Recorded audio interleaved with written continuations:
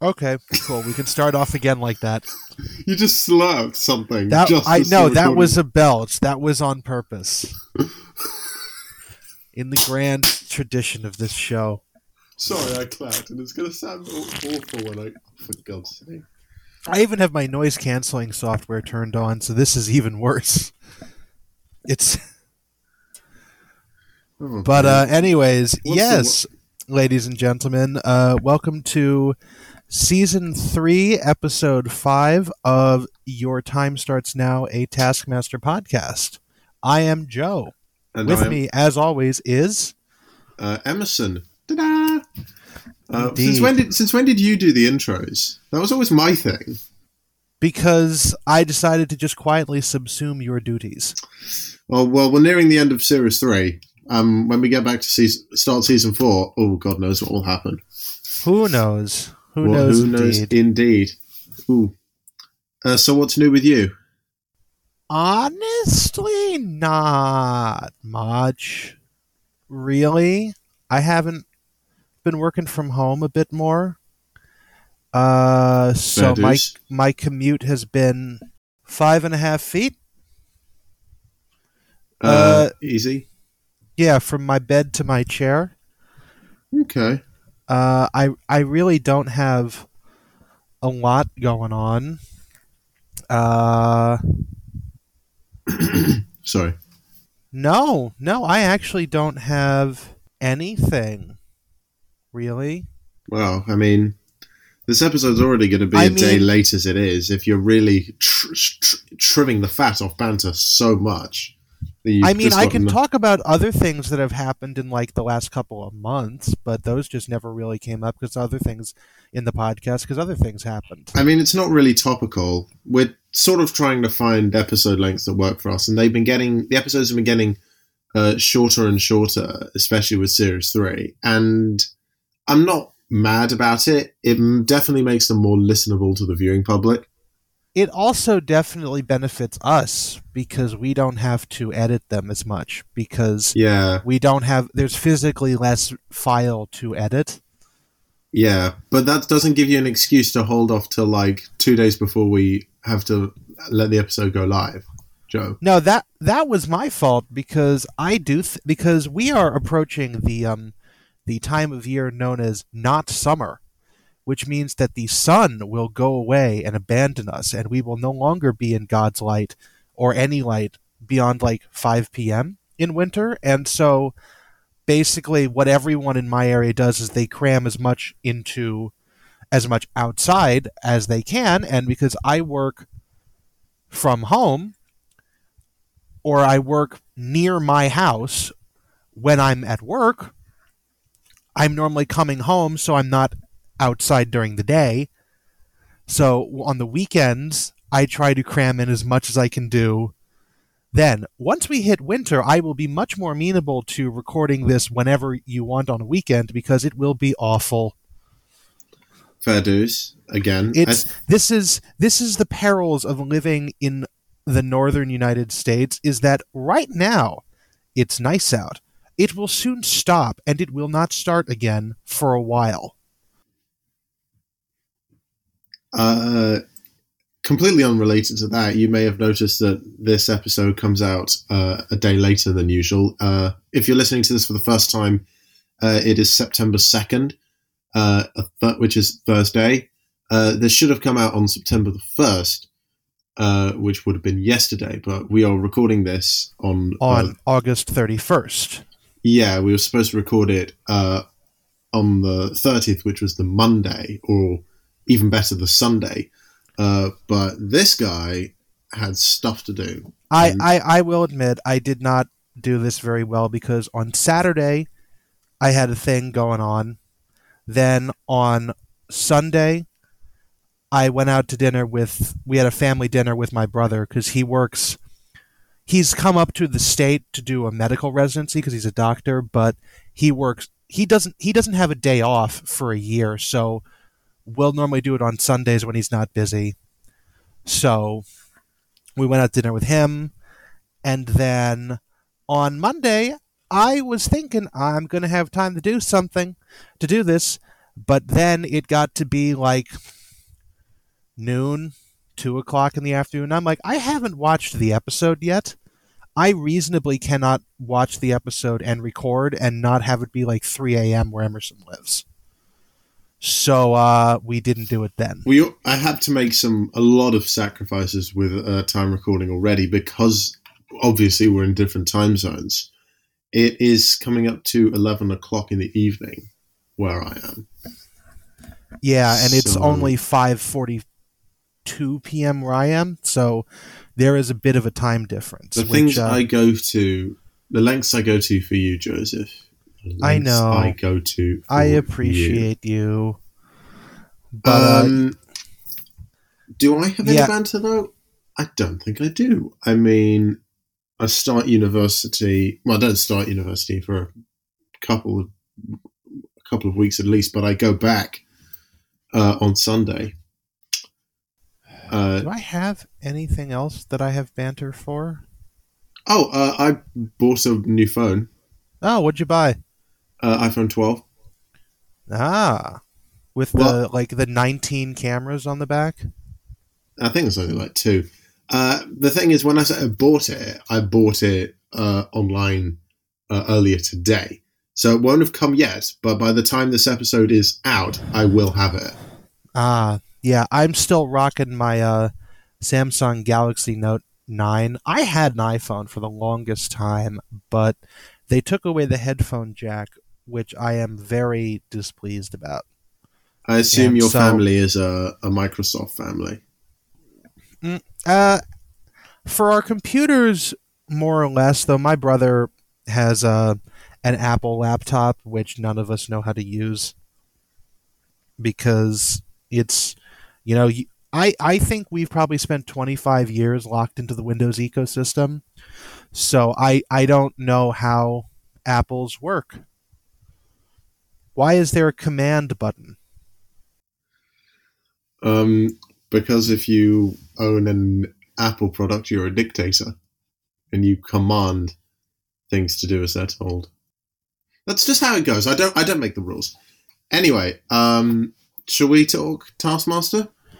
We shall. Yeah, as I might have mentioned, this is Season 3, Episode 5 of Taskmaster, the F.I.P., which I would like to note that actually there is a spelling discrepancy between the episode and the YouTube episode of this, because on screen they spell the F.I.P.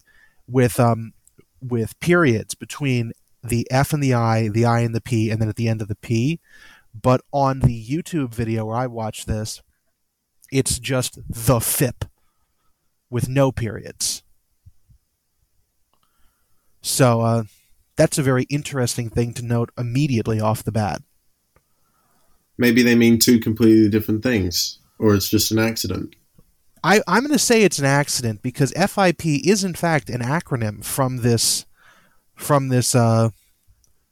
episode. Do you remember when we recorded the first episode of Series 2, which I think we called Ball Gags? And then a couple of days later, their Taskmaster YouTube channel posted that compilation about balls. Mm-hmm.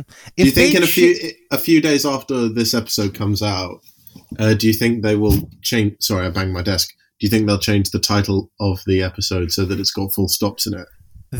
If they do, that means that one of our 100 listeners is on the Taskmaster staff, and at which point they need to tell us, because that's important information. Okay, listening audience, if one of you has a direct line to Alex Horn, you need to tell us. Or if one of you is Alex Horn. If one of you is Alex Horn, we've got...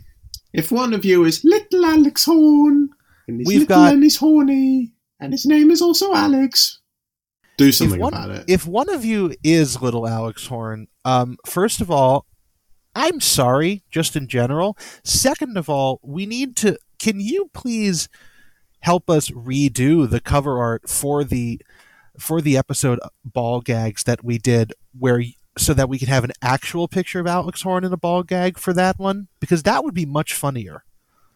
Well, I've called Alex Horn the bitch boy multiple times. If he wants to follow through on that, he can. Alex Horn is called many worse things throughout the course of the show. And rightly so. I I'm so ruthless. I'm like Gordon You're Ramsay. very ruthless indeed. My God. I just had a thought. What if Gordon Ramsay was the Taskmaster? I don't know. I don't know, because Gordon Ramsay's whole shtick is that he's an asshole to people who think they're better but are actually useless. But most of the time he's not.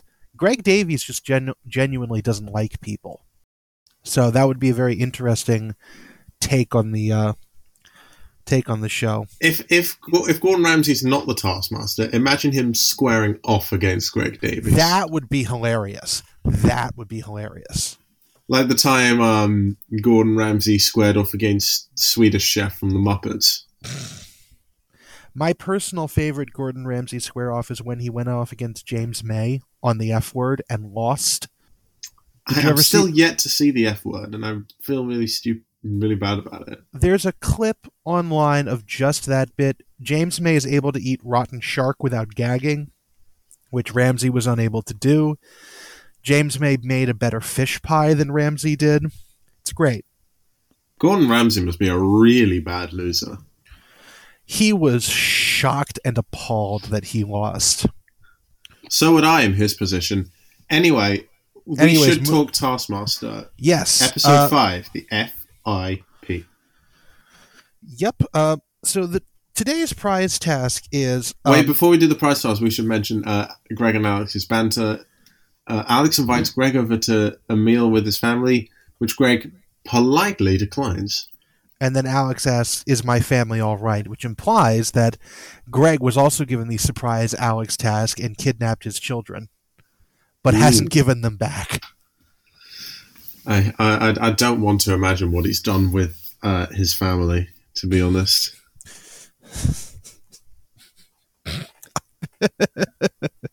Greg Davies is probably sitting at home right now with Alex's family still in captive, and he's filmed like a ransom video with his family.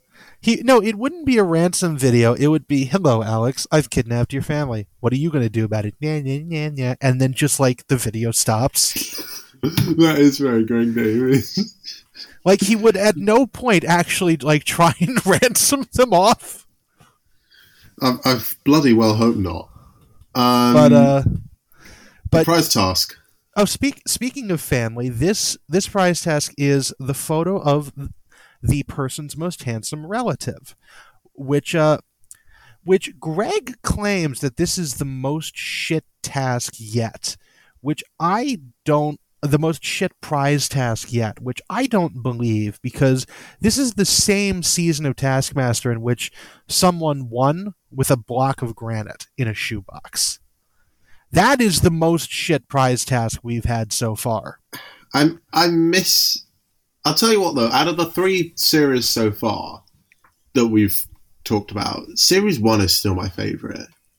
Season 1 is very strong, although I will say, in defense of this particular prize task, this is actually the exact opposite to Best Battery Operated Item from last week, in which they were given a somewhat subpar task, and everyone went above and beyond with it. Whereas opposed to that one, which I think was last episode. God, I don't remember this show at all, and I watch it, and I make a podcast on it. I wish we could just go back to the prize tasks where people actually had stuff that had some sort of use, like Romish's wedding ring, or Romish's car, or I Josh Widdicombe's blank check. I think that we'll get some of that as we go on through the show. But I think that it also sort of depends on the contestants. It does, because they actually did very well on this one, although they didn't mean to. But the last one, which was the battery operated items, just sucked. I mean, battery operated items was not amazing. Well, because this one was so much worse. They had the opportunity with battery operated items to go for the obvious joke that would have been so much funnier if 5 people had brought in the battery-operated item that we're all thinking of. And Yeah. no one did. And that's what's annoying, is like there's an obvious joke. There's a couple different obvious jokes. No one thought of it, and that's what annoys me. The thing is, though, would it still have... I know we should have probably talked about this last week, but would it still have been as funny, really, if the joke you predict, the second you hear the single line setup, be as funny? Yes, it would have been, because this would have been an escalation of comedy, because it would have been the first person says, I brought a vibrator, because that's what the joke is. Then the second person is, and it's like, oh, you did the same thing. And then the third person, and then by the time the fifth person does it, like, it can either be the idea that, because obviously they would have had Paul go last, either Paul would have brought in something that wasn't a dildo, and it would be hilarious. Because dildos don't vibrate, vibrators do. Vibrating dildo, whatever it is. There's lots of different things in that realm that you could bring in that would all get the same joke. But if he didn't bring one in, if he didn't bring a battery-powered sex toy in at the end, it would have been really funny because if it was a subversion. All right. Or if he enough brought BDSTM talk. Let's keep going. Oh my god, there's an episode name right there, BDSTM. Anyways, what I was getting to is that this one really had the opportunity to be a garbage task on par with the bring in a thing in a box, and it wasn't. So we start off with Paul. And this is what I mean, is that it's funny even though it's really stupid. Because Paul brought in a photo of his father's son and also his sister's brother. Which, for those of you who are trying to work out the genealogy of that, it's him. It's a photograph younger of Paul him. Chowdhury. Before the beard. It's a picture of Paul Chowdhury. That Paul Chowdhury was most likely to do that, I thought. Yeah. He claims that this is him in an alternate universe where he still has hopes and dreams. Next, we've got, which, that had a much better line because only Paul Chowdhury can deliver it in a way that's funny. But next we have Sarah, who has a picture of her half-sister. Who's also I was going to say, this sounds good until the picture goes on screen, and it's her mom's cat, Pebbles. I mean, it's a cute cat, not going to lie. It's a cat. I don't care that much. I'm in the same boat as Greg on this one. I don't give a shit. Yeah, you're not super keen on... I'm not an animal person at all. And then... Please don't hate Joe for his opinions. But it's just that, it's also not a great picture. Like, it's obviously a cell phone picture of the cat. The cat looks pissed off, not gonna lie. Cats always look like that, but it's, she tries to make the claim that adopted siblings are also siblings, and Greg's like, are they though? Which I feel would have more weight if this was like a human, but this is a cat, so he actually is valid in this opinion. And also, I've heard people describe pets as their children. I think you're going a little bit too far if you're claiming that this is a sibling. Well, this is in an age where people are having less children, they'll turn to pets. Yeah, but if you're a human being, you still outrank the cat, even if it's not your cat. I mean, I don't have because I haven't spent I don't have any kids of my own. Although, do I want some? I'm not sure. I'm not sure if you can exactly. I mean, people can decide whether they prefer plants to pets or to kids or whatever. I don't know where I went with that. I was going to say, where are you going with this? I don't know. It's just I started on a path and then I sort of went... And then you fell off the path.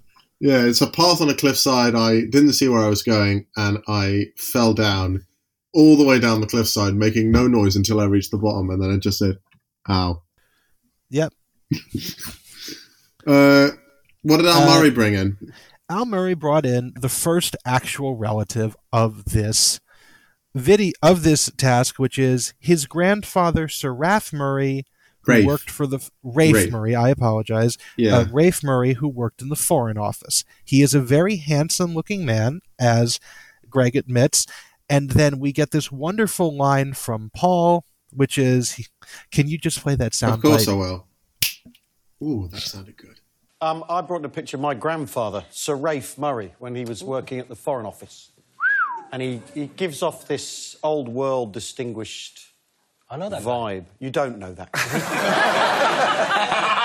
You stay out of this, mate. He let our family into the country.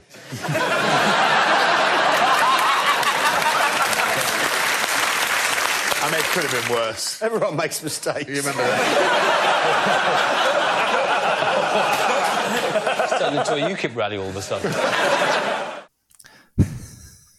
Which is what? That's just a wonderful soundbite. That's just a wonderful soundbite. It is, yeah. I'm sort of grown to I like Paul, but I have problems with him at the same time. He definitely has a bit of an out there sense of humor.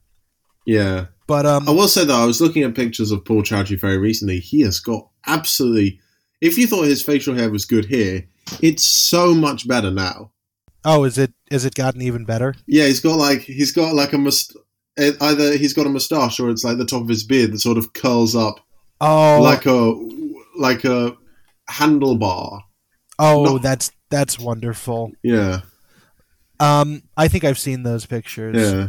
But and what did Rob Beckett bring in? Rob Beckett brought in his uncle.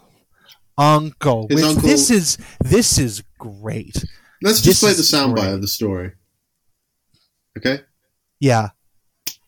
Oh, that wasn't good that time. Fuck. Nah, that's better. Well, I couldn't really bring any of my relatives' photos in because most of them are mugshots. So what I've brought in is someone who I think is my relative.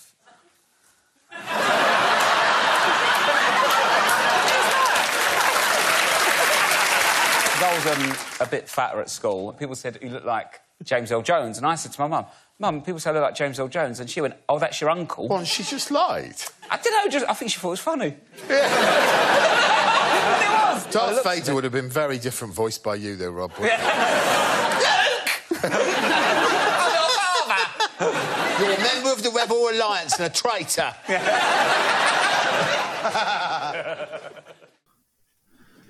Yeah, this is... He says he couldn't bring in any of his actual relatives because they're all mugshots, but I really like this one just because it's really funny and it's really stupid.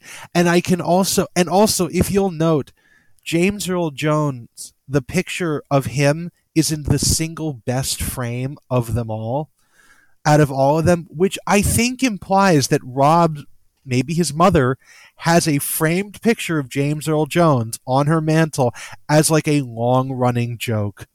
I appreciate the bit. I appreciate the devotion to the joke. I really, really like that, and I'm really on board with it as a gag. Obviously, James Earl Jones is known for providing the voice of Darth Vader, who would have sounded very different if he'd been voiced by Rob. I think you could also do you could be Darth Vader. I knew you were going to make that joke. It's low-hanging fruit. Can you do a Darth Vader impression? Yeah, hold on. Let me just remove my headphones in case you scream. I wasn't going to. Oh my god. I find your lack of faith disturbing. I don't have the same deep pitch as James. Can you do Earl like Jones. the... Yours is better already. Also, I'll tell you what, I'm doing this with a headset mic, so I can't really cover my mouth to do the effect. I've got a nice expensive Blue Yeti, so yeah, I know. I could spend money on this, but I don't want to. I tried making an episode of this with the most expensive headphones I own, and that was arguably the worst sounding episode we made. Yeah, well, for you maybe. Mine, I remember we did the episode a couple of episodes ago. My God, I don't know what happened. It just sounded awful. That was an audio glitch. That was my microphones and my noise canceling headphones just suck. I did a bit of sort of like background research into James Earl Jones in the Star Wars. He did the voice, but he wasn't actually the body actor. No, that was actually a guy from. That was David Prowse.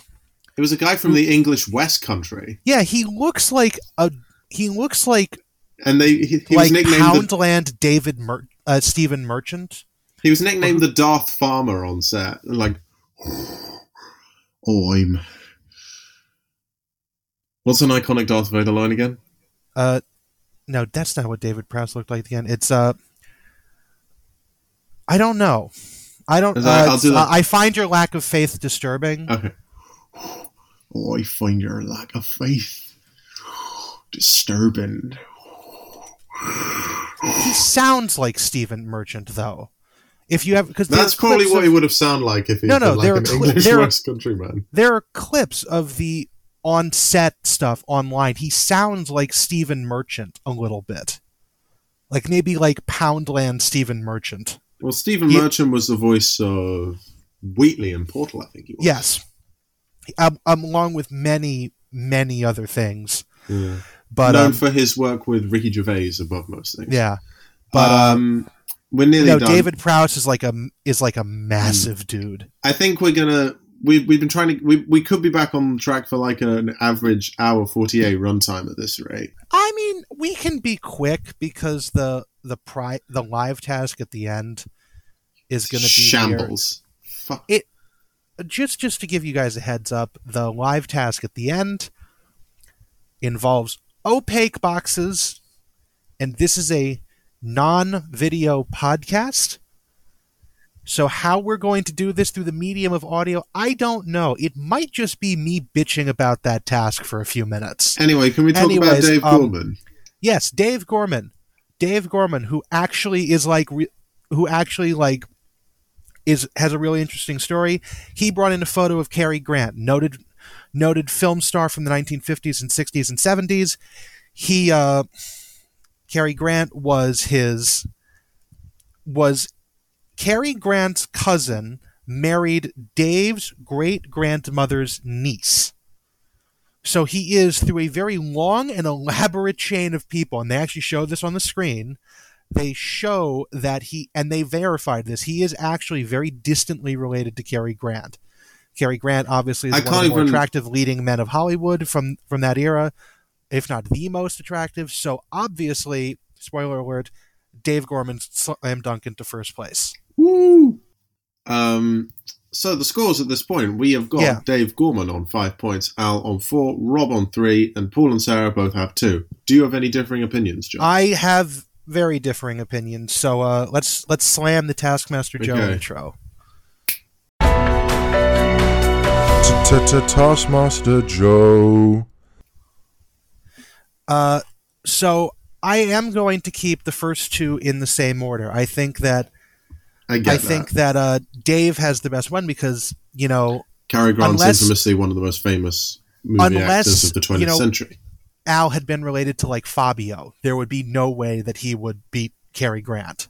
Sorry, I'm just punching. But then I'm going to disqualify everybody else. No points across the board because you're relative.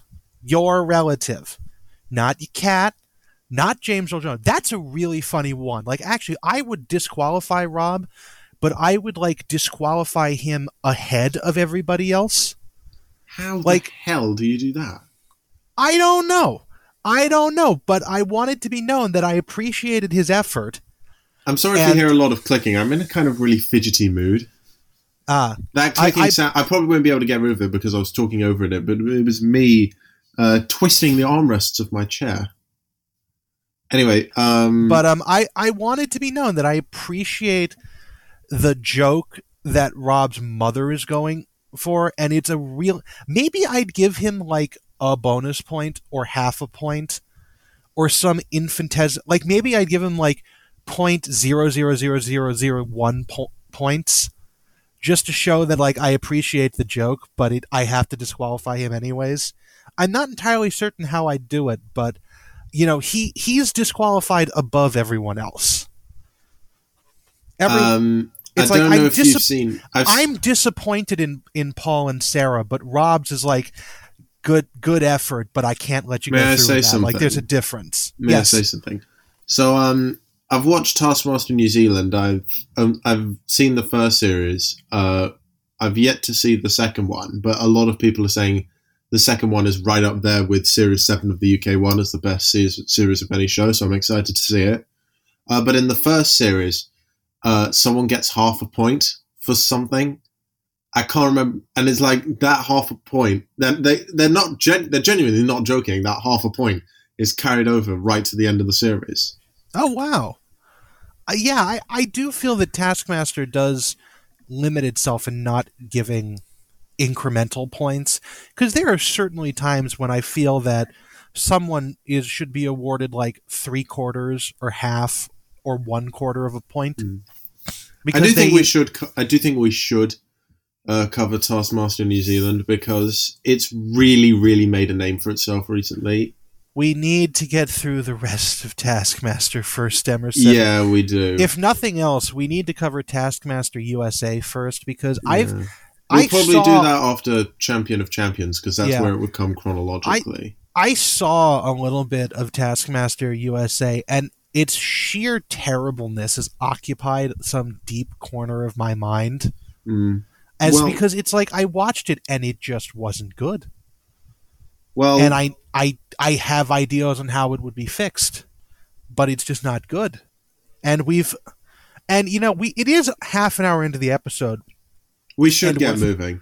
No, but this is critical. Normally we're starting the prize task. We're through the prize task. There's a difference. We're running fast today.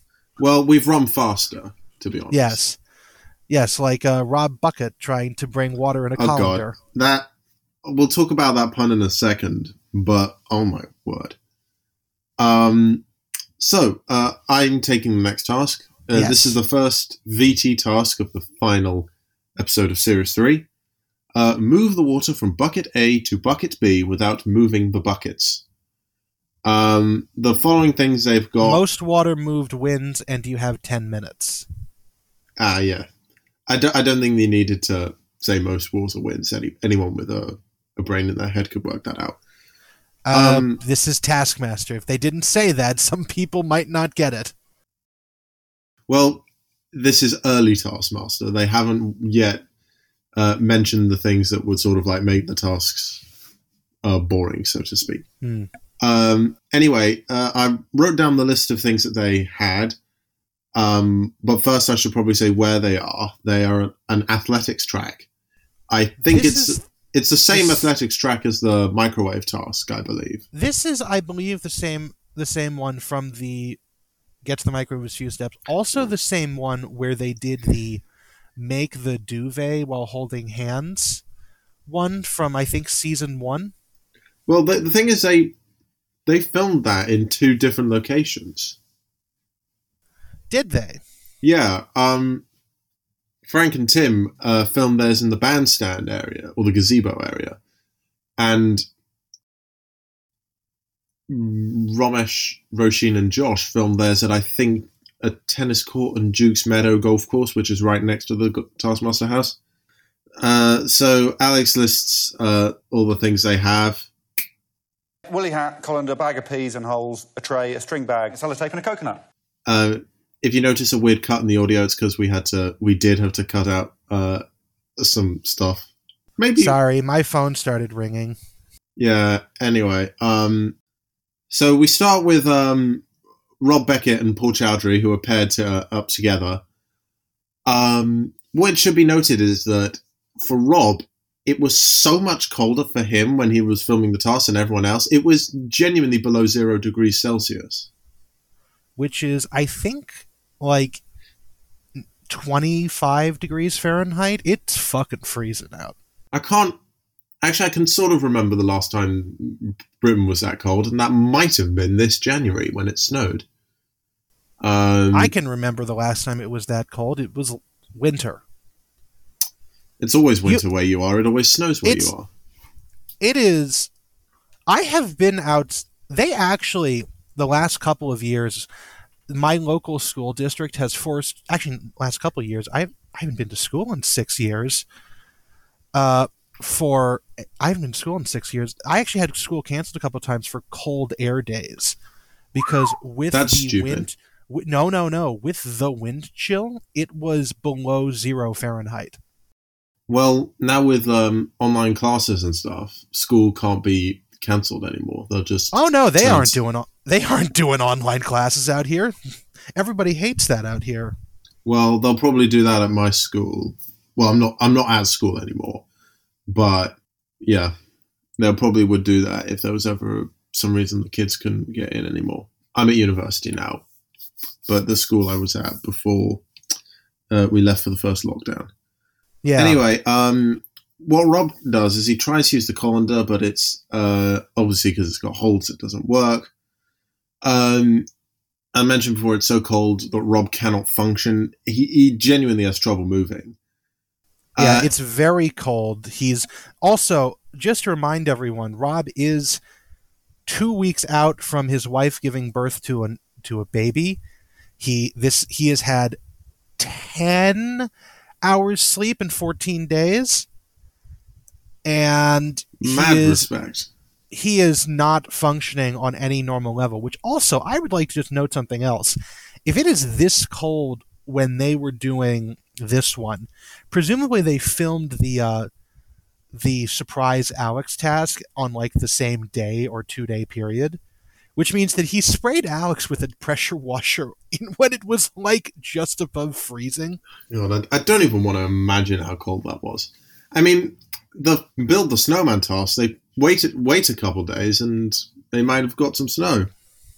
Or it was like April or something. It must have been a snap frost. Oh yeah, that task was actually filmed quite later, if going by the logic of how cold and hot everything was. Maybe it was a snap frost in like April of 2016.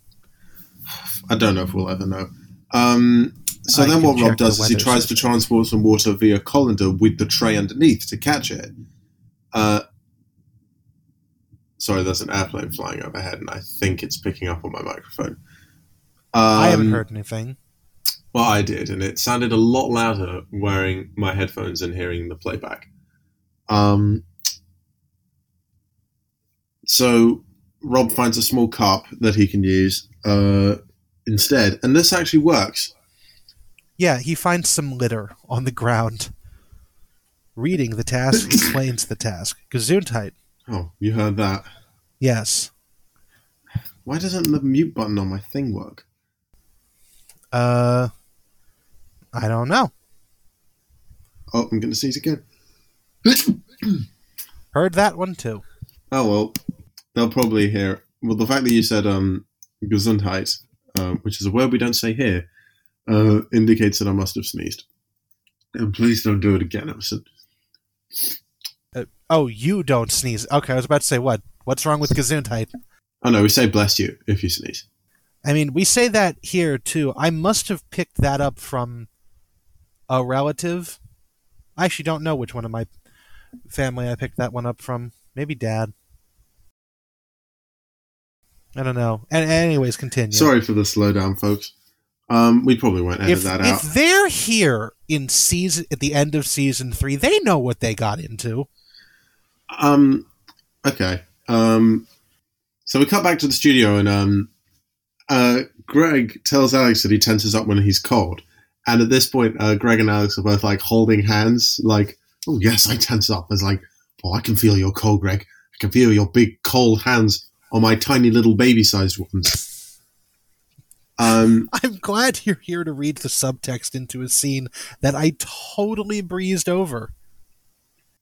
Well, that's what I've done. Remember when I talked about how... yes, absolutely. Greg I also describing noticed, actually... Dave Gorman's portrait as one of my favourite moments. I actually thought of you because he pulled that face later on in the episode or something almost like that face. Well, we've had too many thumbnails of Greg's face this series. Oh no, I already have this episode's thumbnail from later in this episode. I love it. We'll get to that. We shall get to it indeed. Nick, the nickname the Farty Ice Pop is born because of Rob Beckett, or the F.I.P. as it's shortened to, and it's the episode title.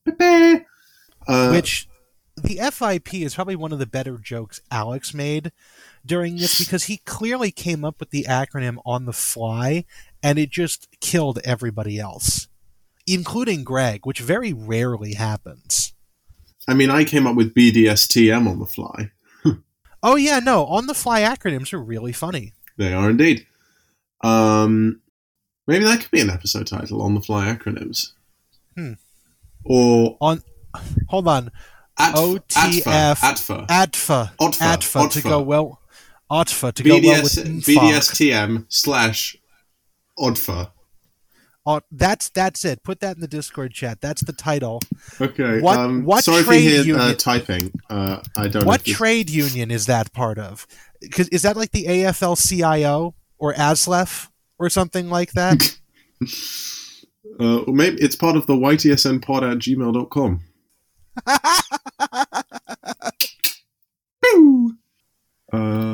or they're was it OTFA or OFTA? On the fly acronym. Okay, there we go. Awesome. I heard the beep from Discord. Very satisfying indeed. Paul Chowdhury, he tries sellotaping the colander's holes and then putting the colander on the tray. Doesn't work. Uses a pee bag at a certain angle. It doesn't say this seems to work. They don't say how much Paul got in, and then he got 6.6 centimeters of that water. was Rob. Oh, Paul got 4. Oh, okay. Yeah, they do say it goes by fast, and they don't say it at like the end. They say it at the end of each set of tasks, each set of like VT segments. Okay. But yeah, Paul also tries to use the hat as a bag. He also tries work. to call out Rob Beckett for having an advantage. Quickly for the soundbite. He's got an unfair advantage, though. It's Rob Bucket. It's time for a break, I think. That pun that Paul makes just does not go down well at all. I think it's hilarious, but well, it is clearly, hilarious. The look on Rob Beckett's face is why it's hilarious. That sort of pun is only. It's funny when you're watching it at home and you can sort of take into account everything, but in the moment, it's sort of just like no. It falls flat. Those kind of puns are funny because you know it's causing the intended recipient pain. Like Rob it's Beckett, not funny in a conventional sense. Rob Beckett just looks away from Paul with the utmost content. Yes, that is the key to a bad joke. That is the key, is knowing that you won, because they are furious with you. Anyway, Sarah Pascoe, she puts the hat on and smashes the coconut. She tries to... This doesn't work, so she tries to suck the water out with a hose, and she doesn't like it.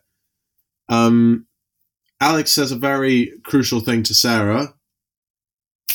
Alex? Yes? Would you be able to bring that bucket at that end for me? Because it only said I couldn't move it. It didn't say that no one could move it. You've got 20 seconds, Come on. Sarah. 20 seconds? Yeah. Oh. I mean, I will say, I'm not going to let anyone touch that bucket. If someone else has moved the bucket, I'm going to be furious. Which will come into play later. Sarah doesn't do amazingly, though. She gets 0.8 centimeters of water. I don't have a lot to say on Sarah. Weirdly, whenever Sarah has been doing a task, I've not really had anything to say about her. And I don't know why that is. I think it's just because Sarah sets about and does the task, and there's no inherent insanity with the task until you get to like the end product sometimes. Or it's easily... Or it's the domino rally where words the domino rally put into existence. But it's what also, the fuck is going on? I also think that whatever it is Sarah does is usually like a subtle brand of crazy that is easily overshadowed by somebody else, usually Paul, because they don't normally show her by herself. That's part of what it is. Yeah. If a contestant is never shown by themselves, it's normally like there's not really anything noteworthy about them. Yeah. And if you think about it, Sarah Pascoe is the only person who doesn't win an episode of this series. No, she doesn't. Even like when you think about her, don't get me in wrong, context she's a great contestant, but if I had to put her in like, I'd actually have to put Sarah in just like the all right category. Like, I don't feel any very like if it's like a U shape, and you imagine at one end is the competitors who are just like who do really well always, and it's amazing to see them succeed, and then you just got like the competitors who do so badly that it's hilarious. At the other apex point, for me, Sarah Pascoe is just right at the bottom. She's very neutral. She doesn't really. Every time I watch Sarah, I just think, oh, okay. There's not really anything to say it with is you. kind of like that. I mean, no offense to Sarah Pascoe, but even when you think about like her own, like the defining bits of her in this season, like the Aryan twins joke comes to mind, but most of the Aryan twin stuff is carried by Rob, which involves her and Rob. Like, honestly, the one time that you see it and it's like actually like, oh, this person's a little crazy is the domino rally. Yeah. And that's it. Which either makes me think that all the tasks that they used for the show are the ones that she did well in and wasn't just insane, or she only has very subtle moments of insanity, which I'm more willing to believe. Yeah. Obviously, but, anyways, obviously I was going to say when Sarah's been paired up with Rob with anything, when it's in the team task that comes up after this, whether it's the most special effect or the release Alex, Rob absolutely steals the show in every single one, and Sarah's just she's very much a foil. She's the straight woman, but she's not like she doesn't like, in a way she's a straight woman that doesn't really play well to the funny people around them. She's just very there. She's like the neutral broth in an otherwise flavorful soup. If we're going to use a food allegory. But that's some food for thought for you. But and she only gets we haven't talked about Dave Gorman yet. I was about to say the scores for this. Dave Gorman tries to use the colander to transport the water. Obviously it's useless. Well, he tried to tape it up and it didn't work. Yeah. Then he uses the hose, which works okay. That's all I really have. Dave gets... he did try to run with the colander, and it did not go very well. That was so bad. And Greg makes fun of him for it. But Dave actually doesn't do too bad. He gets 7.8 centimeters, which is the most so far. However, should we talk about this now, or... We'll talk about it afterwards, because it is not... The thing you are referring to is not shown at all during Dave's segment of the VT. Okay, so we'll talk about it after Al Murray. Yeah. Now, if you think back Speaking of contestants going by themselves, here's Al. Indeed. Now, when we talked about Sarah Pascoe, I dropped in a soundbite of Alex saying something. Now I'm just going to play the entirety of Al's task on beat in a soundbite form, and you'll see what happens, okay? I'm not allowed to move the bucket, but you are. No, I'm not, unfortunately, because I don't want to. You don't want to? No, it's too cold. Hang on. 40, oh, here we go. I got 115 pounds on me. That'll warm you up. Come on. Don't run with it, I don't want to spin it. Well, no, do run with it, we're running out of time. 2.5 minutes. Can I have £10 now, please? Yes. Yeah, there you go. Yeah. Thanks, Al. You like the money, don't you? You like some money. I'm not going to go... Put it next to the other bucket. I'm not going to go any further, Al. Okay. For £20, can you lift the other bucket up? Can I have the money? Yeah. Hold the bucket. There we go. Yes. Look at that. That's fantastic. Look at that. Now, what I do... That's like just about the pinnacle of Al Murray and Taskmaster. Yeah, although what I think even seals the deal for me even better is that he claims to have 115 pounds on him, but only actually gives Alex 80. I think Alex. Maybe there's part of me thinks that Alex just was too humble to take everything, even though he he did. He was holding money in front of Alex. I think he just was not offering him all of it. Carrot in front of a donkey style. Mm-hmm. It's really funny, and it is Al Murray on Taskmaster is paying for everything.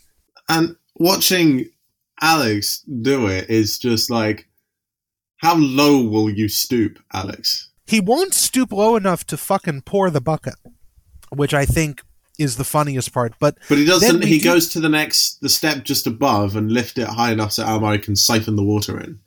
Which I think is really fun is that it's taken us 3 seasons, but someone knows how to properly siphon. Someone does. Because we had multiple instances Frank throughout Skinner this entire and Josh Widdicombe. fucking show. Back to the empty the bathtub task. Yes. Frank Skinner and Josh Widdicombe trying to empty the bloody bath. And they're just like sucking the water out. In the end, what were you thinking? In order to siphon, you've got to do it better than that. So what does this bring Al Murray's budget to so far? I don't know. You had that information down. This was £80 this time. So I think he had £540 at the end of the last episode. This is like almost £700, isn't it? 540. This is £620. Yeah, so at this point he spent £620. Alex looks absolutely ashamed of himself. He's got his head in his hands as the VC's Oh no, playing. Alex is hoping Greg doesn't notice because. But what I do think is really funny is that my note says Alex is castigated because Greg is obviously enjoying this chance to lay in to Alex a little bit. But they have to. They decide to that the money should be donated, and Rob Beckett immediately goes in with we should each get £20 each, and Greg says, "Don't you want to give it to charity?" No. So they decide that £60 will be given to charity and £20 will be given to Rob Beckett. Specifically a dolphin charity. No, the charity was just dolphins. It didn't say... It wasn't like, what charity should give it to? It's like whales, dolphins. Yeah, and then he was... But Alex was thinking, do I go with children or do I go with dolphins? I think he was trying to see, how do I not pull a Tim? But what I think is also really, really interesting is that Al is not penalized because he didn't know that Alex would not move it for anybody else. I'm okay with that. I think that's fair. And then Sarah is also given an extra point, which is honestly something that I think is really interesting and they should do more of. Also, I just want to imagine that Ramesh Ranganathan was sitting on his couch at home watching this episode and flew off his couch into a blinding rage as soon as he saw that. Because it's like, I should have been given a point. It's like that. That's exactly what he would be doing. I want to very quickly. Ramesh Ranganathan, despite winning no episodes in his series, joined second, 1 point behind Josh Widdicombe, and I think it was him who. When Josh Widdicombe was on the official Taskmaster podcast, I still hate you, Ed Campbell, and I want to fucking fight you. If we ever get a soundboard, I want that to be a drop, what you just said right there. Oh, that would be so funny. Anyway, when Josh Widdicombe was on, he said when the scores were revealed, he had 94, and Ramesh right behind on 93. He said that someone, but he didn't name who, although it was pretty obvious, someone said the fucking bean point. The beans. Oh my god. I love that's a great thing. Anyway, and then speaking of penalization, they next show us a they show us a visual collage of everyone's. Oh, did we mention that Alex had to take one of his shoes and socks off as well? Oh yes, that was Alex's punishment, is that he had to take his shoe and sock off on his right foot for the entire rest of the episode. Yeah. He's sitting on the table next to Greg. Yeah, anyway, so they show a collection of everyone's water haul. Almari has the most with at least 11 centimeters. Then it's Dave with 7.8. Rob on 6.6. And then Sarah has 0.8. And Paul has somewhere in between that. Paul has 4. But then it is revealed that Mr. Dave Gorman has again.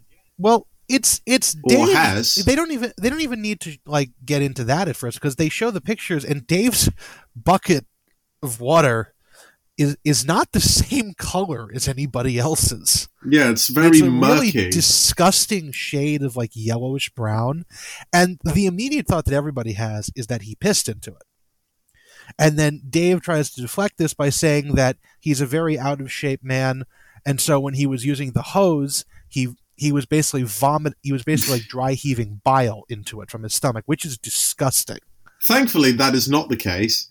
No, he just, as he was finishing, he walked past bucket B with a mug of with his coffee cup, tea or coffee, whatever it was, and he pours it into the water.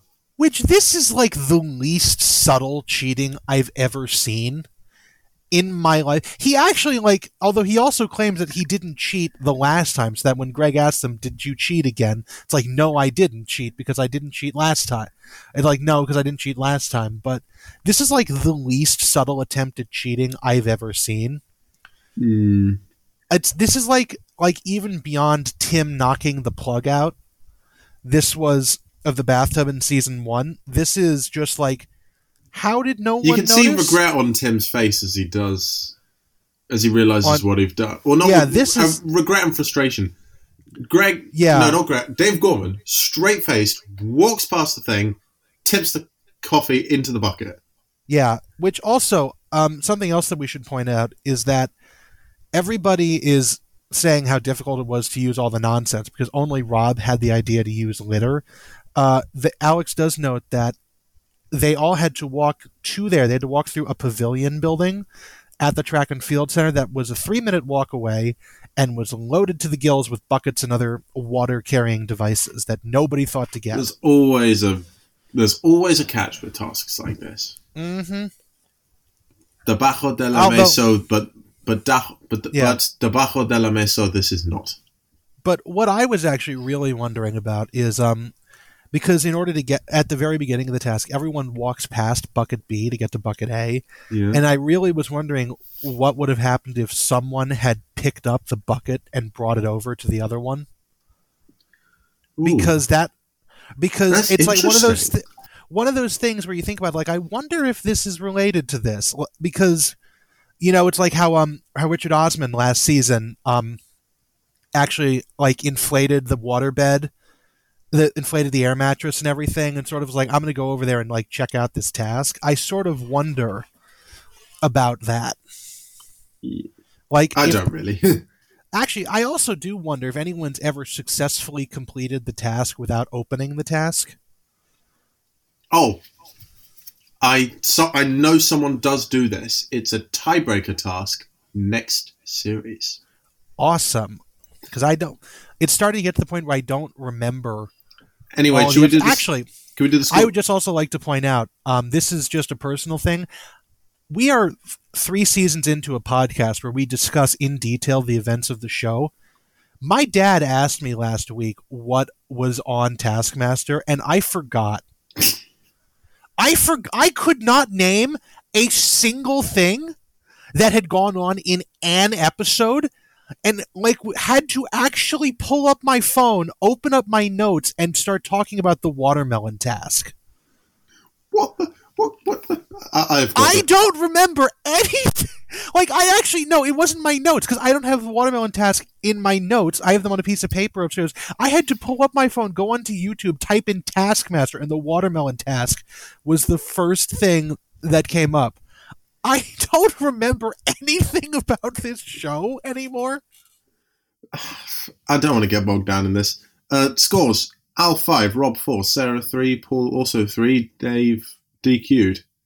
Do you have any objections to this? Do you want to do Taskmaster Joe? No. Okay, no Taskmaster Joe. Was Paul given 3 points as well? Paul was given 3 points because he'd come third. Oh, that's right. Sarah got bumped up one. I forgot. No, I have no objections and to this. Sarah Pascoe was awarded an extra point for Alex. Yeah. Going against her. Yeah, I have no objections to that. Yeah. Moving on to the task 2 is our last team task of the season. RIP. So cut to the River Thames. I've been here. I have seen this. That tall building with all the boarded up windows behind Rob and Dave. I have rode past there, and where in London is it? Is this by the Taskmaster house? It's in Chiswick. It's on the. It's near. It's in an area between Kew, Brentford, and Chiswick. It's near the National Archives as well. This area. Okay, and you have one person on one side of the river, and then either one person or two people on the other side of the river. On the side of the river with the boarded up building, you've got Rob Beckett and Dave Gorman. And then on the other side, you've got Paul Chowdhury and Al Murray or Sarah Pascoe. As Greg puts it, some wise men and Paul Chowdhury, or the Aryan twins. So the task is, wearing one of these hands on each of your hands at all times, communicate to your teammates the names of these films or TV programs or books. You may not raise your voice. You have 10 minutes. Your time starts when the whistle blows. So can I say something very quickly? Yes. This is my favorite task this series. This is a very fun task. Do you know why it's my favorite? Because I think the celebrity guest cameo? No, I think it's no, I don't think I know. It's my favorite because it is the most doable to do by yourself. I think if you got a couple people together and you did something like this, it would be so much fun. In that vein, I do think the watermelon task would be very fun to do by yourself. Although I've actually had in the back of my head some tasks. If we ever get like celebrity guests on this show, I'd love to actually just spring tasks on you and them. Well, and actually, when you say celebrities, do you mean people associated with Taskmaster, or do you mean just like you want? No. Like, you want people like Donald Trump and like people like associated with the show. But if we could get Donald Trump or Hugh Jackman on this show, I wouldn't say no. But I can do a pretty good Trump impression, but I'm not going to do it now. No, but because Trump impressions are so 2016. They're out of date right now. But anyways, no, I was just saying I would love, if we ever do get people from Taskmaster or anything like that on this show, I would like to do an actual task with them, and I've had a couple in my head about that could be done virtually. That would be a lot of fun. But anyways, just to clarify what this game is, all the participants are given the giant foam hands that you'll see at sporting events, and the people on the other side of the river are allowed to shout, but the person on who is trying to make them guess are not. So it's basically long distance charades. That's exactly what it is. And it's 500 feet across the river, and the titles they are given. That I wrote down some of them. As far as I can get, we've got The Lion, the Witch, and the Wardrobe, Mad Max, The Bible, 1984, Batman All the Single Ladies by Beyonce. Winnie the Pooh, Taskmaster. Taskmaster, Dave Gorman, Modern Life is Goodish, Cry Me a River, and Die Hard. I don't know if there are any other ones. They said there's 20. 20. And that is, I don't know. It's not 20. That's for 1, sure. 2, 3, 4, 5, 6, 7, 8, 9. So that's 10. We have 10. We don't know what the other 10 are, but it's you not can't really fit everything important. in all the time. No.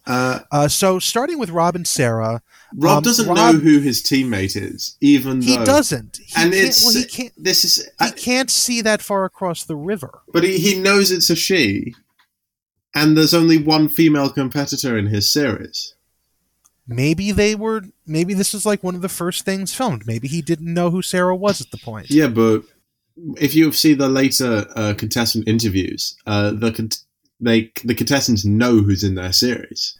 Maybe he just didn't know Sarah personally, and he's like trying to figure this out. But in any event, Rob is shouting across these. He tries miming The Lion, the Witch, and the Wardrobe, and Mad Max, and Sarah can't get either. Sarah is also very terrible at this because Rob is. This goes badly for the Rob Aryan, gets so bad. This goes badly for the Aryan twins because at some point a loud airplane flies overhead because they are on the approach to either Heathrow or London City Airport. I'm not sure where they are where Chiswick is in relation to the airports, but a plane goes overhead and it completely drowns out Rob's ability to hear what the guess is.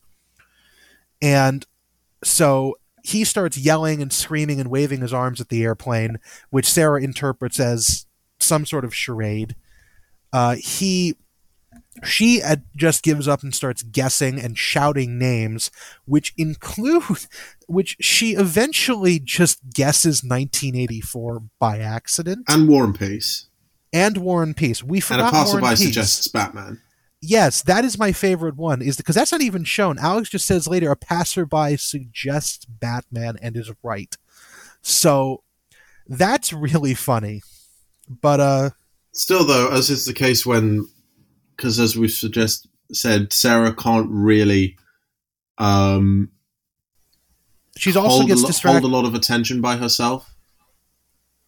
Yeah, and she also gets really distracted by a dog at one point. Although Rob definitely, I think, is the more...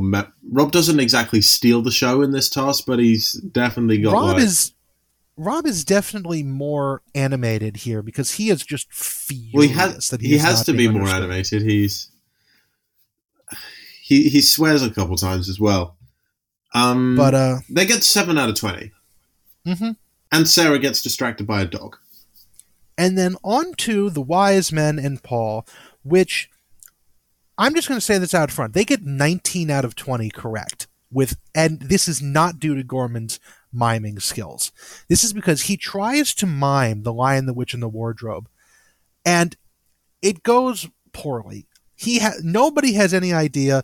Paul thinks it's the Jurassic Park, which quite naturally is not the title of the book. So Gorman just gets up, goes onto the riverbank, because there is a photo shoot going on at the edge of the riverbank.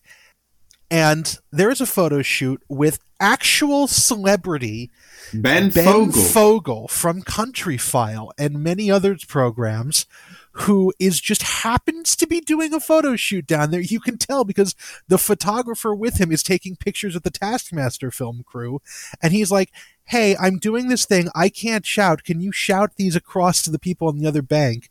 And so their entire task is Ben Fogle, noted celebrity, and shouting also out like the names. Adventurist, shouting out names of books and movies and songs across the Thames. And the only thing that they don't get correct is Dave Gorman's own show. Modern Life is Goodish. Modern Life is Goodish, which even Alex doesn't get it right because he calls it Modern Life is Rubbish. It is based on... Modern Life is Rubbish is an actual thing. Is it? Modern Life... But But Modern no, Life is Rubbish is a 2017 British romantic comedy film. Huh. It's only got 33% on Rotten Tomatoes. Though. That sounds rubbish. But anyways, it goes very well. It takes them like 5 minutes to do all 20. Ben Fogle looks just bemused. And but he does notably, they did get everyone to sign a release because no one's faces are blurred, which is the funniest part. Because we've noticed over the couple of seasons, some people get their faces blurred, some people don't. I think because this was a celebrity, there wasn't any point in doing it. Well, no, his film crew, because he was there for a photo shoot. His photographer's face was not blurred either, and whoever else was with him. They must have all signed it.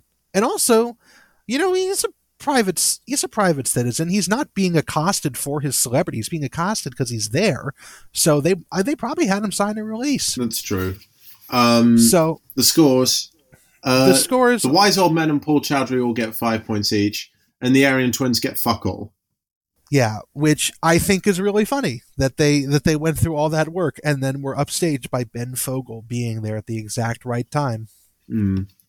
So there's one Ben Fogle, if you're listening to this, please do contact us at ytsnpod@gmail.com because we'd love to hear about it from your perspective. We would also. Yeah. I want to note that I went on Ben Fogle's Wikipedia page because I had no idea who he was, and he actually, in his filmography credits on there, he's listed as a cameo role on Taskmaster on Wikipedia. Damn it. I mean, he's on the show for literally 20 seconds. But that's really good. Anyways, on to task 3. Yeah, I'll take this one. This is the final VT task of the series. And if I'm being perfectly honest, I do like this last task. I think it's a nice, simple end to the pre-recorded tasks. Yeah, it is a very nice one. They even went a little bit more with the production budget because they used the little RC car. Do something that looks brilliant when sped up or slowed down, and the task is delivered by a remote control car doing a couple stunts. In slow motion. Yeah. If I can just say one thing about this before we go any further, I am a little annoyed that they didn't have proper slow motion in this. Because all of the slow motion scenes are done by just slowing down the film. Not the film, the actual video file that's done in post. Are you thinking they do something more along the lines of the slow-mo guys? Yeah, I was hoping they would do something like that because those look incredible. Where you throw a golf ball against a wall and it just bounces off. But then you slow it down and the ball moves as though it's just made of... It's like a water balloon. Yeah, because, the thing is that the slow-mo guys shoot at several 100,000 frames per second, which is what you need to do to get that particular level of... slow motion. Smooth slow motion. If you shoot with a standard a standard movie camera, which is what they're doing here, it shoots at in Europe. It's going to shoot at 25 or 50 frames a second, and if you slow that down in post production, which is what they did, or even it doesn't look amazing. Slow motion, it doesn't because what it's trying to do is it's slowing down each frame. But if they're shooting at 25 frames per second. There's only 25 pictures, and whatever is going on in between each frame. So you're not getting as much detail. So it looks kind of weird. And I just when you get your new iPhone, Emerson, it will have a slow-mo feature where it will shoot at a higher frame rate than it would be if it's on a. I mean, I'm not sure if I'll be doing any slow-mo filming anytime soon, but oh well. Oh no, but it's there. It's there. They there if you want it. If they rolled this out with the iPhone 6 or the 5, but it's a higher frame rate that you can do, and Taskmaster very obviously did not bother to rent one of these for the day, which I think would have been a cool way to do it is to rent the camera because I know there are YouTube channels that have done that. Al Murray could have spent the money put his money that he spent here towards a slow-mo camera instead of what he actually did. I think slow-mo camera rentals are a bit more than all he spent in the entire show. I mean, because they are highly advanced pieces of technology. Well, anyway, we'll get to Almari in a second. Finally, we can. Yeah, I'm sorry. This was Photography Corner with Joe. Yeah, my bad. I know how much you love photography. I've gotten very good at it. You love taking pictures of trains. I do. I look into my camera nowadays and I'm shocked at how good it is because it's only been like a year and a half. And I'm like, excuse me, when did this happen? Actually, I'm looking at a calendar from a local railroad company right now, and I like looking at it because one of my pictures is in it. We've finally gotten to the September page of the calendar, and my picture is in it. That's amazing. Yeah. Anyway, can we talk Dave Gorman first? Yes, we can. So Dave puts a lot of glitter in a balloon, and then he puts the balloon in his mouth, and he blows it all up in one go. Yeah. So then it bursts, and the glitter goes everywhere, and Dave is now wearing sunglasses. Yeah, that was very nice. Unless there was probably a cut in it, which there probably was. I think probably what he did is he just held the balloon inflated in front of his face, and someone came up behind him and dropped them on. You could tell this was a little bit more stop motion than it was slow-mo, but the effect is still good. And the look of the exploding balloon with the glitter and the sunglasses is very, like, music video-y, and I like it. And it's very old man in his 50s. I think it's a little. I think it's better than that. It does look old like man in his 40s. I think it's something that you would see be done in a modern pop music video. You talk like an old man. I feel like an old man when I talk about things sometimes, but I don't care. I don't. Sarah Pascoe. I like this. Sarah makes pieces to build a robot costume, and she assembles the robot, and then all of a sudden she is dancing with the robot, and it's very nice. It is. It's okay. It's like it's very stop motion-y, which actually Rob Beckett agrees with me, because Rob Beckett did think that this was very stop motion-y. Rob Beckett, because he actually asked Sarah when he saw it, was there someone in the robot suit? Because he thought they might have done it like Wallace and Gromit, where it was just like a claymation sort of thing, and it's like it would have taken them a month to film that in that way. Have you seen the South Park episode Osamo, where Cartman pretends to be Butters' robot best friend? I have not watched an episode of South Park in my life, and I feel as though I am better off for that. Well, it's in typical South Park fashion. It goes south very quickly. Is that why it's called South Park? No, it's called South Park because the original creator... South Park, Utah is a real place. It's not set in Utah, though. Colorado. Yeah. Colorado. I'm sorry, I meant Colorado. That's an actual city. Okay. And they're from there. I was just thinking, could it be called South Park because everything goes really dodgy business? Also, things going south is not a common phrase in the United States, or at least it's not anymore. But it's actually because South Park, Colorado is a real town. They actually on a brief South Park tangent, because I do know some stuff about this, the creators of the show actually are from the Colorado and Utah area, and they make Matt Stone and Trey Parker. They make a lot of references to local places in there, like that one Mexican restaurant, Casa Bonita. That's a real place. The South Park guys bought Casa Bonita. They're trying to. I don't know if they actually managed to yet, because the company that owns it was the last article I read said they're proving hard to sell.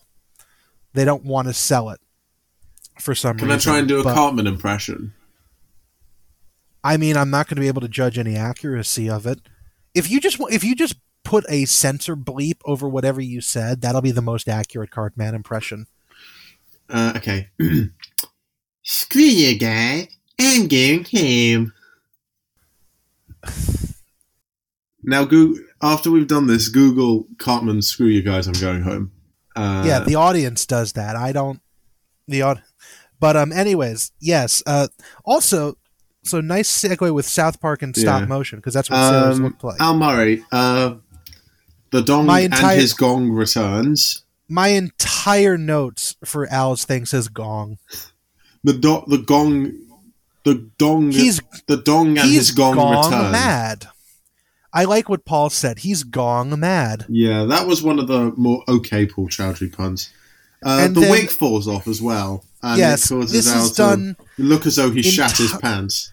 This is entirely done in slow-mo. He hits the gong, and then it comes up and says, "This Taskmaster is presented in Murray Vision," and this image right here is my favorite thing from the entire season I've seen so far. Is that what you want the thumbnail to be? Yes, because it's just so... I don't know why it's like the presented in Murray Vision, but it's so funny. It's so absurdly funny. Also, you can see in that screenshot I took that it does say the F.I.P. with no punctuation marks. I had to close Discord for a second, but no. But lots of typing. Lots of typing, and then I love that whole image, and the wig Al flying Murray off does is look hilarious. like a 5-year-old who's just shat himself, though. A little bit, yeah. And then Greg makes the same face Al does, like the next scene, and the next time they cut to him, and he does look like when he was making fun of when he was imitating Dave's thing. Which it's all great. Sorry, I'm just responding to another friend on Discord. Okay, well you do that. Paul Chowdhury actually has a really creative one. He does both. I'm back. So Paul, you'll probably have to explain to me how he does this. It's not that I don't know, but it's not that I can't quite wrap my head around it. So what Paul does is he kicks a football up in the air. The football slows down. And then Paul Chowdhury runs laps around the house, or I think he does. Because he does, but he does it in fast motion. Yeah, but I don't think there's a gap between the house and the garage. Because Paul Chowdhury emerges from in between the two. There probably is, or it doesn't, or maybe they just edited it creatively. What they did was they probably shot what's known as a plate, which is like a still video of the house, and then shot videos of the ball going into the air, and then another one of Paul running around the house. And then what they did is they edited the footage of the ball so that it was going slowly, and the footage of Paul so he was going quickly. And because they're all taken from the same locked-off camera angle, they can just superimpose all three on top of each other. Okay. And they can cut out anything that's not the ball in one clip, anything that's not Paul in the other one. And because it's the same thing and they probably shot it within 5 minutes of each other, the lighting's the same. So it was the ninth take, apparently. That was Paul kicking the ball at the beginning. The running around and the ball going in the air were probably the same thing. Gesundheit, your thing didn't work. Your muting didn't work. But it's a very simple video editing trick to do when you have a stationary camera and the same lighting conditions. It's a good way to tell if a TV show is being lazy about its special effects is if the camera stops moving while there's a visual effect going on. If the camera starts moving and it's not just like obviously like zooming in or panning across a still plate, if the camera's like shaky cam or something, then you know they put effort into it. Okay. That's why, for all that we all like to hate the Michael Bay Transformer movies, their visual effects were excellent. Because they merged real-life stunts with the robots and everything seamlessly. The plot was the movie itself was not great as a film, but the special effects were I can't think of a single good Michael Bay movie. I've heard Pain and Gain is really good. I saw the But, Teenage Mutant Ninja Turtles one, and that was whack as hell. I'm not going to fault Michael Bay because, you're not going into it expecting Citizen Kane. Let's not talk Michael Bay anymore. We've got to get this done. Yes, we do. Finally, we've got little naughty boy Rob Beckett. He comes out in a boiler suit and goggles, and he's screaming and wielding a cricket bat. And he just, in order, destroys peas, a melon, and a bag of flour. Yeah. I just want to play this clip because it'll pretty much tell the story for itself. Yeah.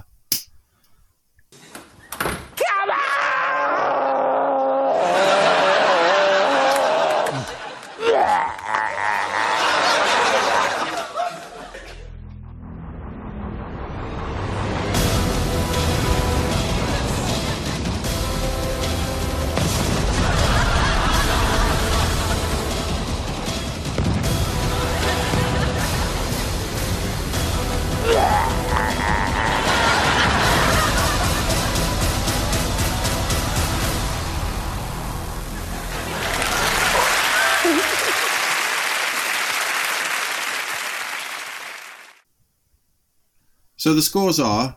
And just before that scene is exactly why I was really annoyed that they didn't actually, rent an actual high-speed camera. Because if that had been done at full high speed, whatever the frame rate it is for a high-speed camera, it would have looked incredible. The slow-mo guys make a living off of that. Oh, I think it should be noted... the cricket bat had a GoPro strapped to it, but they didn't use any footage from it. I don't want to imagine what trying to slow down a GoPro footage from that would look like, because it'd probably be awful. It would be terrible. It would be interlaced and dark. Can I interrupt? Shaky. Yes. It is now currently September where I am. Hey! It is. We have 4 months left of 2021. How weird is that? Time continues to march forward at an unrelenting pace. Anyway, and the scores. Just like this podcast. The scores, very quickly.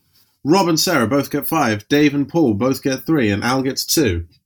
Should I do Taskmaster Joe? Yes, you should. Okay, insert jingle. Here. Taskmaster Joe. In last place, I'm going to put Sarah's. I really didn't like hers in the same way that everything else was. Hers was much more of a time lapse, and then it went into the dancing with the robot, and it was just kind of meh. None of these were bad. Let me just preface this. None of these were bad. So it's really, I'm nitpicking on much more foundational elements than I would be normally, because none of them are bad. Okay. I'm going to give Paul and Dave. Also, Sarah's in 4th place, not last, because I'm not giving anyone last place. Like Al Murray. Paul and Dave, I'm giving joint 3rd. Same as before. Because they both have a very similar slow-mo aesthetic going on, but I wasn't particularly enchanted by them. Rob, 2nd place. If it had been done with full slow-mo, it would have been 1st. And then Al Murray wins because Taskmaster is presented in Murray vision. I don't know why, but I love that. It's great. That whole thing, and the gong is back. It's amazing. I loved that. That's the obvious winner. And then we move on to the most 5 donuts on a stick. You have some choice words about this task, don't you? I do. So we're going to read what is one of the worst task readouts I've ever heard. Because, and I had to go back to this 3 times. Dave Gorman is actually going, what? As they read through this. And then you're going to play, as soon as I finish talking, I want you to play the soundbite of Alex explaining the task after it had been read out. Okay, read it out.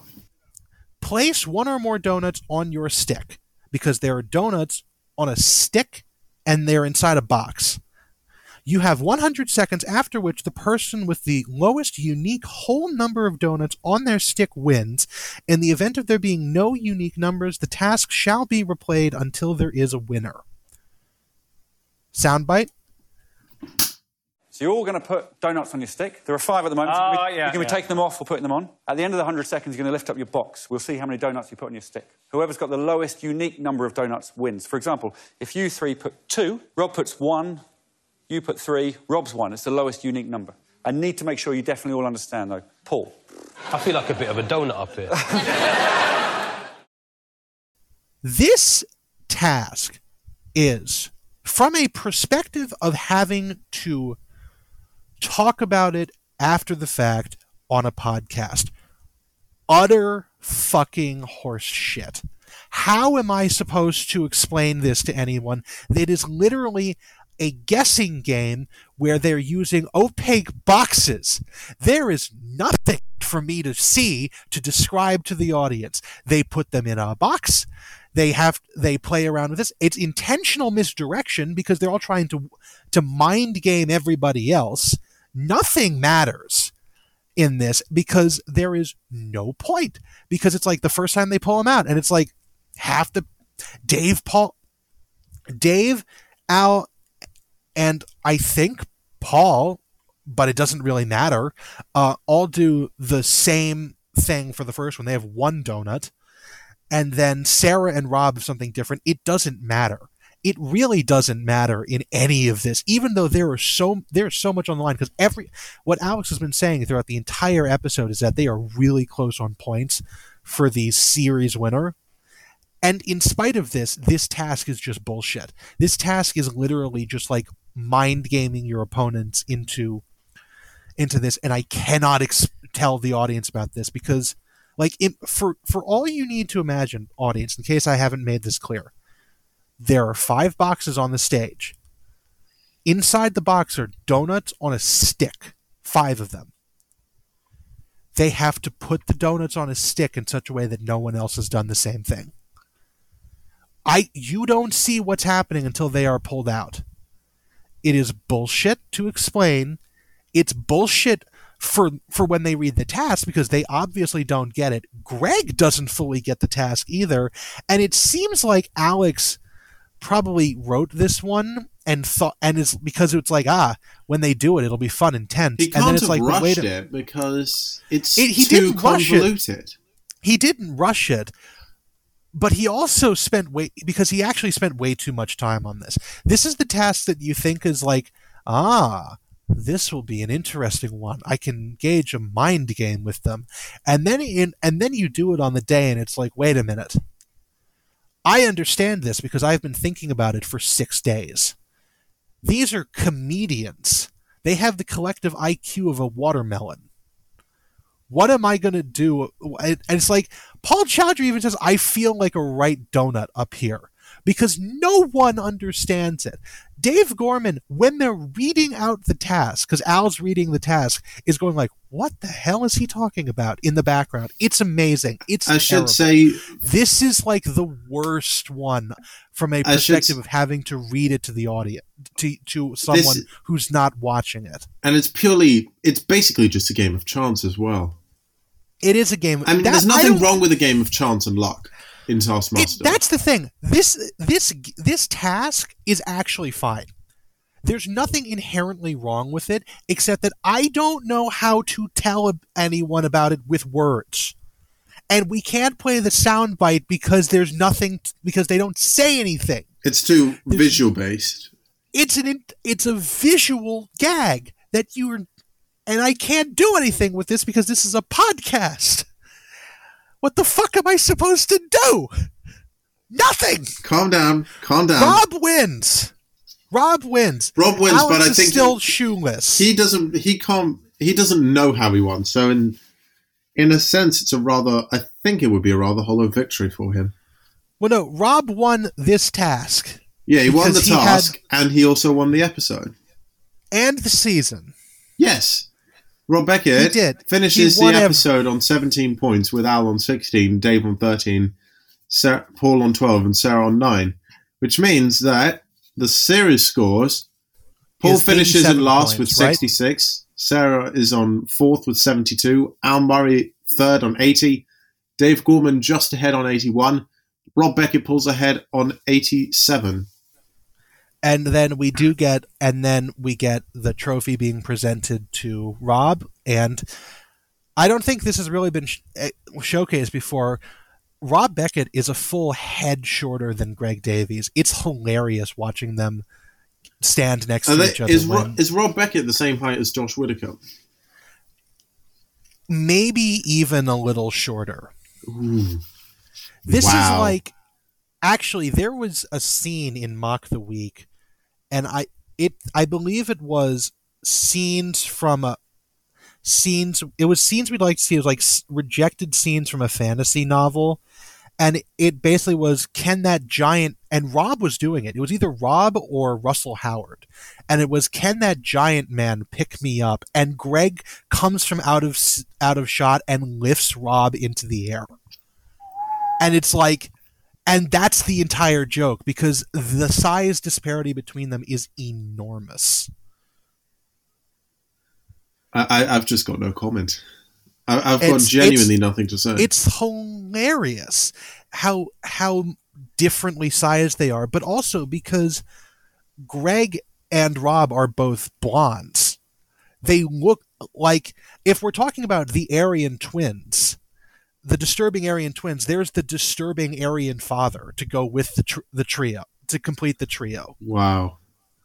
It's funny. It's funny. Even though they're like almost the same age, Greg looks much older than Rob. Well, there's an age gap of about 18 years between the two. Oh my God, is there really? I didn't realize Greg's Greg's that much older. Greg's in his mid-50s, Rob's in his mid-30s. God. I hadn't realized that. Then maybe it really could be the disturbing Aryan father. But I think we should bring this to a close. Yeah, that's ladies and gentlemen.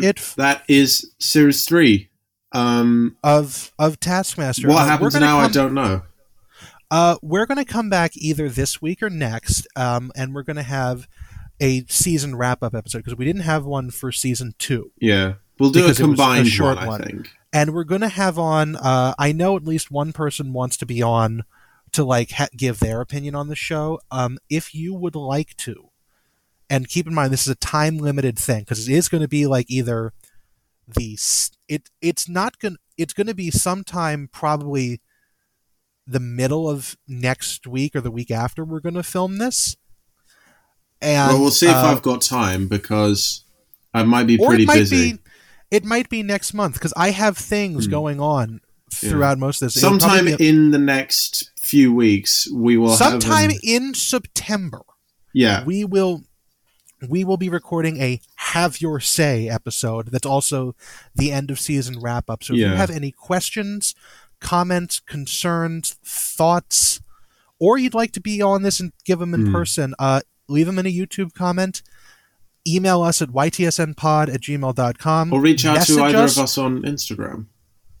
Message us on Instagram, or you can message the YTSN podcast Instagram that we have, that I definitely haven't done anything with since the end of season 1. God, that thing's dead in the water. I still get annoyed by it, because Instagram's telling me to follow people that I presumably know, that are presumably you follow, that I don't care about, and then we have a Twitter account still. I don't really use the Twitter, I'm afraid. But if you want to, I would not recommend that. But email, I definitely will respond on the Instagram. I'll respond on my own Instagram. But if you do reach out to me on Instagram, please, for the love of God, tell me who you are and why you're contacting me, because I will not understand who you are otherwise. Do the same for Emerson. If you want the best chance of reaching out to us, do it at ytsnpod@gmail.com, or in the YouTube comments of any video we've done in the last 2 seasons, because I get those notifications and I see them, and I will respond to you in whatever way. Or if you're in one of the Discord channels that I post these in, because I do post these in several Discord servers, you will know what my Discord is, and you can respond to me in person. or you can reach out to one of us on Reddit, because we're going to we post these episodes in the r/Taskmaster Reddit, even though they downvote them immediately. You can reach out to us there. There are plenty of ways to get in contact with us. If it's not one of the official channel accounts, please tell us who you are and why you're contacting us. Can I say a couple of things? Yes. Just before. So obviously the podcast was my idea. I remember pitching it back in summer of last year, and I honestly thought we wouldn't get more than an episode. And here we are, finishing our third series. I'm really... This is the first project that I've properly committed to for over 5 months that we've been doing this. Yeah, this is the first thing that I've done with another person that's like ever, and I'm amazed, and I'm glad that it keeps going this long. Well, we will definitely be coming back for Series 4. Not exactly sure when it'll be, though. It won't come before the Have Your Say episode, though. Yeah, no, we're going to do the Have Your Say, because I know you're moving into university. I'm moving back into my university city on Sunday of this month. And if I can make time next week, I could possibly squeeze it in. Week after, I most likely won't be able to squeeze in an episode at all. Yeah. We will... Oh, yeah, don't worry. September is very busy for me. There's a big board gaming convention in Indianapolis that I will be going to. Oh, wow. For those of you who play board games, Gen Con is coming up. I'm going. If you are one of the 17 people who listen to this regularly and are going to Gen Con, message us. I'll say hi to you. I'll say hi to you, because I will be there. I will be there. The bottom line... For those of... the bottom line before we draw this to a close, don't expect a lot from us in the month of September. Expect one more episode. Yeah. Because we need a rest. We've done about 12 weeks worth of work. I've done all the editing, especially for the last few weeks where I've had only a day to edit it. I feel like I just need to step back. Yeah, and if you'll note, if you're watching this on YouTube, bless you. Please leave comments. You'll notice that the quality in the editing of the YouTube videos has gone from something to non-existent. That's because I don't have a lot of time to do that. So we're making this work. Thank you so much for listening. We're going to draw this season to a close as soon as I can find the tab where I have Zencastr open. Okay. Well. Right. I've been Emerson. And I've been Joe. This has been Season 3. We will see you all for listening. very, very soon. Bye. Bye.